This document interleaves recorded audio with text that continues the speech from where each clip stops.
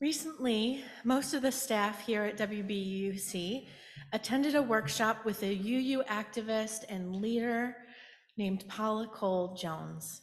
She is an African American, amazing woman who is a member from childhood of the All Souls Church of DC.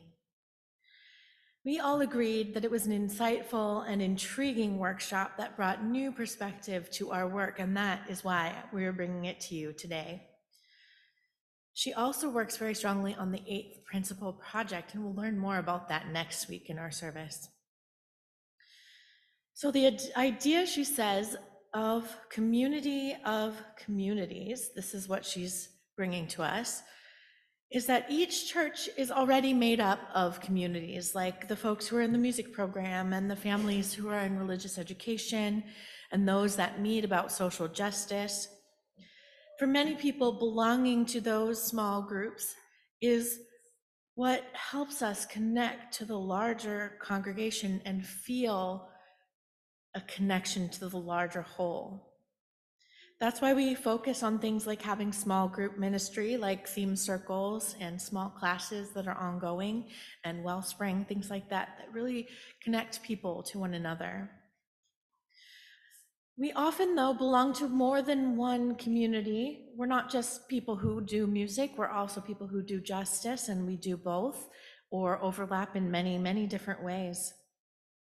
So all of those connections really strengthen our connection to the larger whole. But what Paula Cole Jones wants us to understand is that most of our congregations are functioning as community of individuals, not as community of communities. So what does that mean?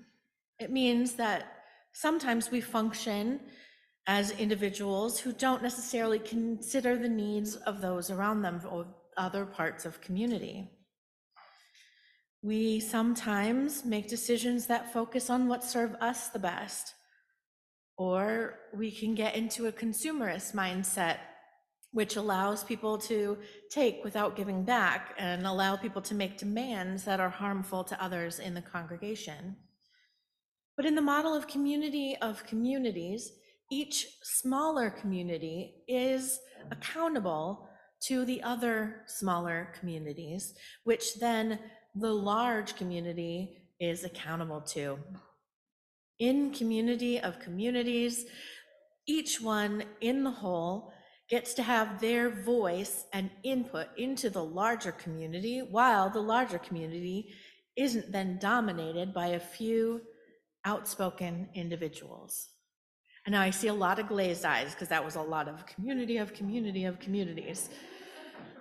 But what it really means is that this model demands mutuality and it demands consent. And each smaller community is given the opportunity to choose their own representation, which means that each group has an investment in this process. To Paula Cole Jones, the concept is a push to be intentional about how we design our relationships with each other. To be intentional about how we design our relationships with each other. It's about integrity and agency. It's about mutuality, consent, and creating something together, not just being served by the community, but also being present and creating and serving and giving back as well. It's about people coming together with their gifts to make something together. Now, we know from being in community that there are times when it feels like family, like joy, like friendship, play, laughter, but also there are times when it's struggle and challenging. What makes community fertile ground for growth is that it has both. We are not all the same, and it's a blessing to have different needs and to have creative conflict. This means conflict that helps us learn how to be together even better. The model of community means that we strive to find well-being between the communities, making sure that groups don't need to compete for the well-being they desire. The first principle of Unitarian Universalism affirms and promotes the inherent worth and dignity of every person, and Community of Communities asks us to believe in the inherent worth and dignity of every community.